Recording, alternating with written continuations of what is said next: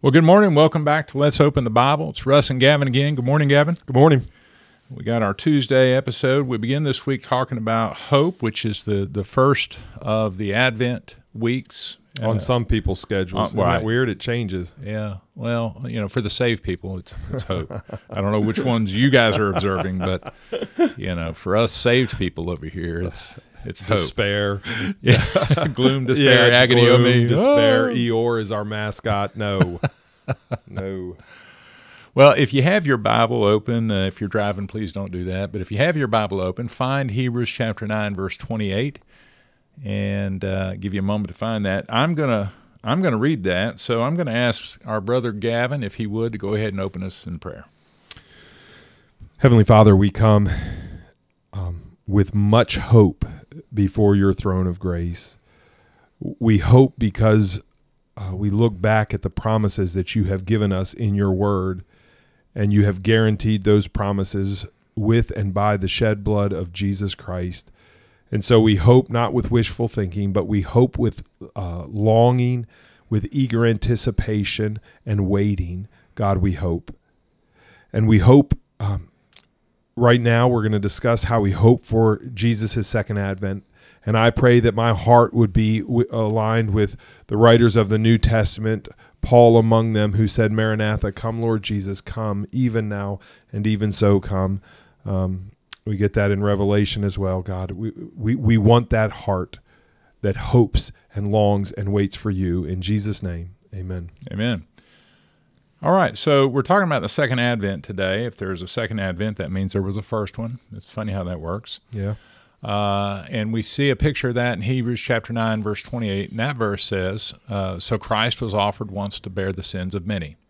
To those who eagerly wait for him, he will appear a second time, apart from sin, for salvation. And that is the second advent, the second return of Christ. The word advent is the coming. And we know that Christ came, and we know that when Christ left, he said, I'll be back. Or was that Arnold Schwarzenegger in Terminator? No, I think Jesus said it first, I'll be back. And that is the second advent, the second coming. Yeah, so in my heart, I want to balance the two. I don't want to be one of those persons that reads current events into Scripture and are staring up where Jesus ascended and saying, he's coming back now. He's coming back. Oh, nope, it's Tuesday. Nope, it's this time. Nope, it's that time. You don't want to be a date setter? No, the Adventists are, and that's where kind of we get the title. They long for Jesus, but they overstate their understanding of the eschaton. They claim dates that are not provable. See, I struggle with that because if you go look at a list of times that people have made predictions of Jesus coming back, it's failure after failure after failure after failure until you get to what the Jehovah's Witnesses do talk about him coming back in a spiritual way and moving around heaven in a spiritual way rather than coming back in bodily form. And so as people that believe in Orthodox Christianity, there's a lot of leeway about the second advent, but two things you have to understand is he's coming back and he's coming back in bodily form. So those are Orthodox teachings. So one is to overdo it, and then the other one is to just be apathetic. Yeah. You don't care if he's coming back. And where heaven is earth is the new heaven. And you just are just fine the way things are. And if life could continue as it does now, this is just great. Well, why would he have to come back if this is the new heaven? Yeah, I was just sitting here, I was listening to you, but my mind kept going to Chicken Little. Okay. Chicken Little is constantly running around saying the sky is falling, the sky is falling. We have all these professing Christians who keep running around setting dates for the return of Christ. And 100% of those believers or those people, 100% are wrong. Right. And even Jesus, so I'm not comfortable with assigning any kind of weakness or lack of knowledge to Christ, but even Jesus said, I do not know the day or the hour. And I think we just have to be honest about it. We know he's coming, but we don't know when. Right. And so I think that the picture of hope is that he is coming. I think our responsibility in the here and the now is that we keep both hands on the plow. We keep one eye at the end of the row and one eye towards the eastern sky. Yeah. Well, and we live our life like our treasure is up in heaven, but we also don't live our life based on these date setters, because again, people have quit their jobs because Jesus is coming back and I don't need to go into work on Monday. Well, he hasn't. Yeah. Those are the same people that buy lottery tickets and quit their job because they're going to win the lottery. Right. Yeah. Yeah. That's a false hope. That's that wishful thinking that we want to avoid. Yeah. Right. But at the same time, I really do think that we are to live a life so dedicated to Christ and laying up our treasure so much in heaven that we are above all people most to be pitied if Christ is not a reality. Yeah. I mean, somebody would look at a Christian and say, well, they're living their life like this is not their home. They're living their life like this is not their hope. They're living their life like they hope Jesus is coming back, or at least they're going to him. Yeah, and in every parable in the Bible where Jesus is painting a picture of whether it's the landowner or whatever it is, when the owner returns, which is unknown to the workers, it's unknown. The owner returns on his timing. It's according to his purposes. And we don't have the luxury. We're not provided the insight to know when, just to know that he is coming. Right. Well, I remember when I was growing up, the farmhouse sat on a quarter-mile long road, and the corner of the driveway the farmhouse sat on a hill, and the last little bit of the driveway came by the house, sort of where the back door could hear the cars, and then it had to make a turn and go around to get into the garage that took 30 seconds. It was a long driveway, but you could hear the car, and it gave you. And I just remember when you were, I hate to say this, but supposed to be studying, but you were watching the I don't even remember what it was, He-Man or something like that cartoon, and then the parents were coming home. You acted like you were busy, And, oh yeah, and that's just not an appropriate way to live. So I'm not recommending that. I'm confessing that that's not an appropriate way to live. But sometimes that's how us, we Christians tend to think about it. Yeah, and as you say that, I was reminded of the passage in Galatians that God is not mocked. It's not as if we can pray with our fingers crossed behind our backs, or we can wait until we hear Dad coming home, so to speak, and then get busy, as if he doesn't know what we've been doing. I think sometimes as believers we kind of fall into this trap. When we get saved, we're very excited about our salvation. We would try to proselytize a tree stump. And then somewhere along the line, some of us, it seems like, kind of lose our vim, vigor, or vitality, or whatever it is, and we kind of shy away from sharing the gospel. And it's like we trust Christ with our salvation at the beginning. We believe that he's returning, or that we will go to heaven.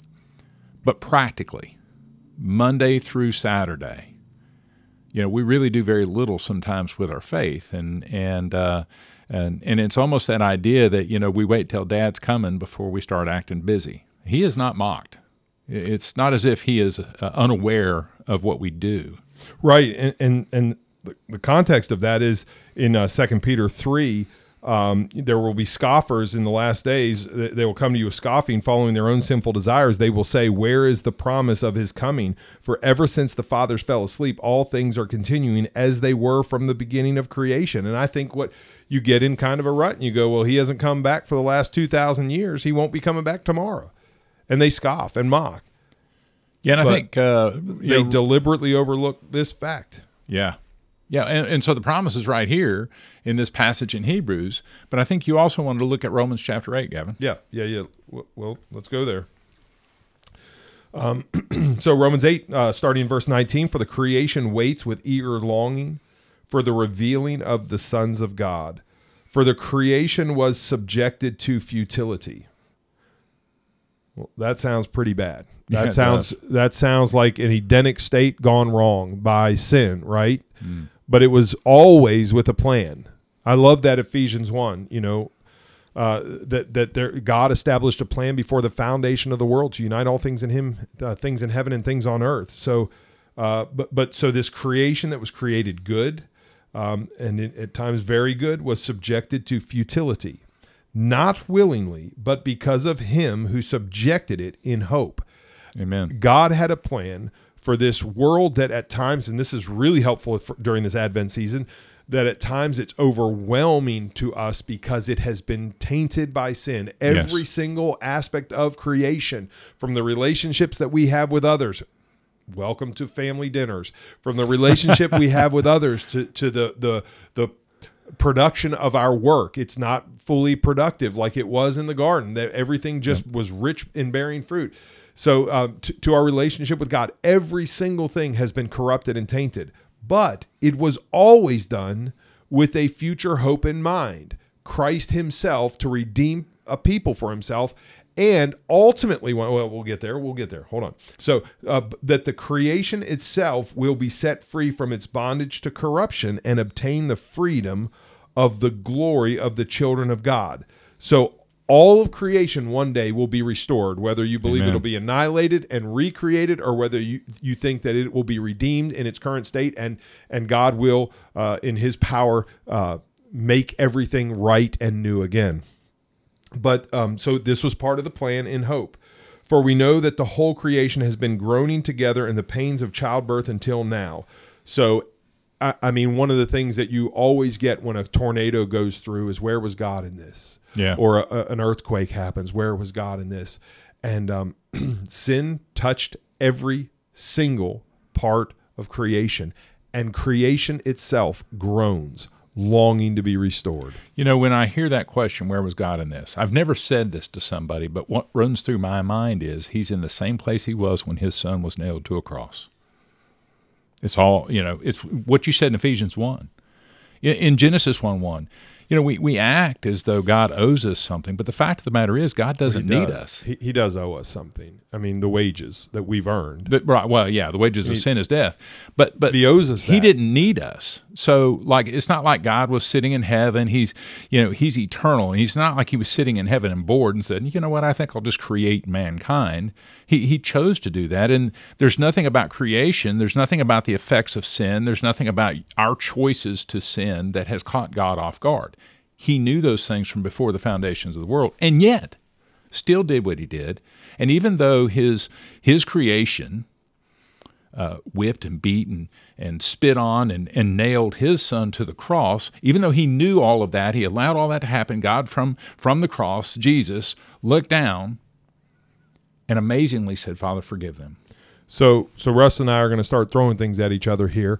And one of the things when we started this podcast that we both agreed on is that we wouldn't say anything we disagreed with. So Russ is very, very thoughtful about these things, but I would word it slightly differently. He didn't just allow these things, he ordained these things. And so he had a plan, and the plan included a fall and a restoration, and that Christ would be glorified by God redeeming for himself a people.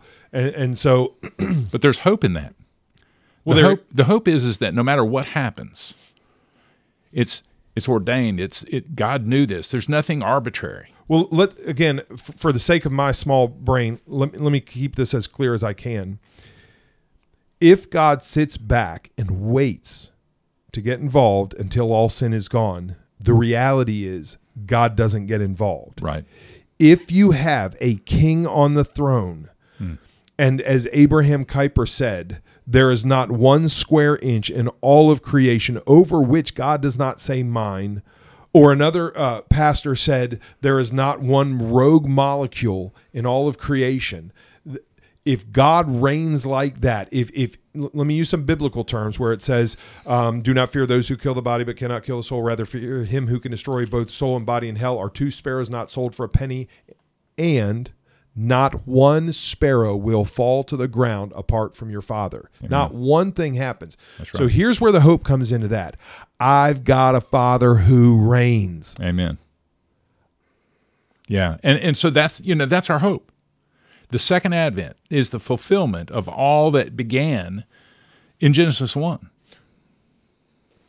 Okay. So I wasn't planning to go here, but I love this idea in Revelation 17.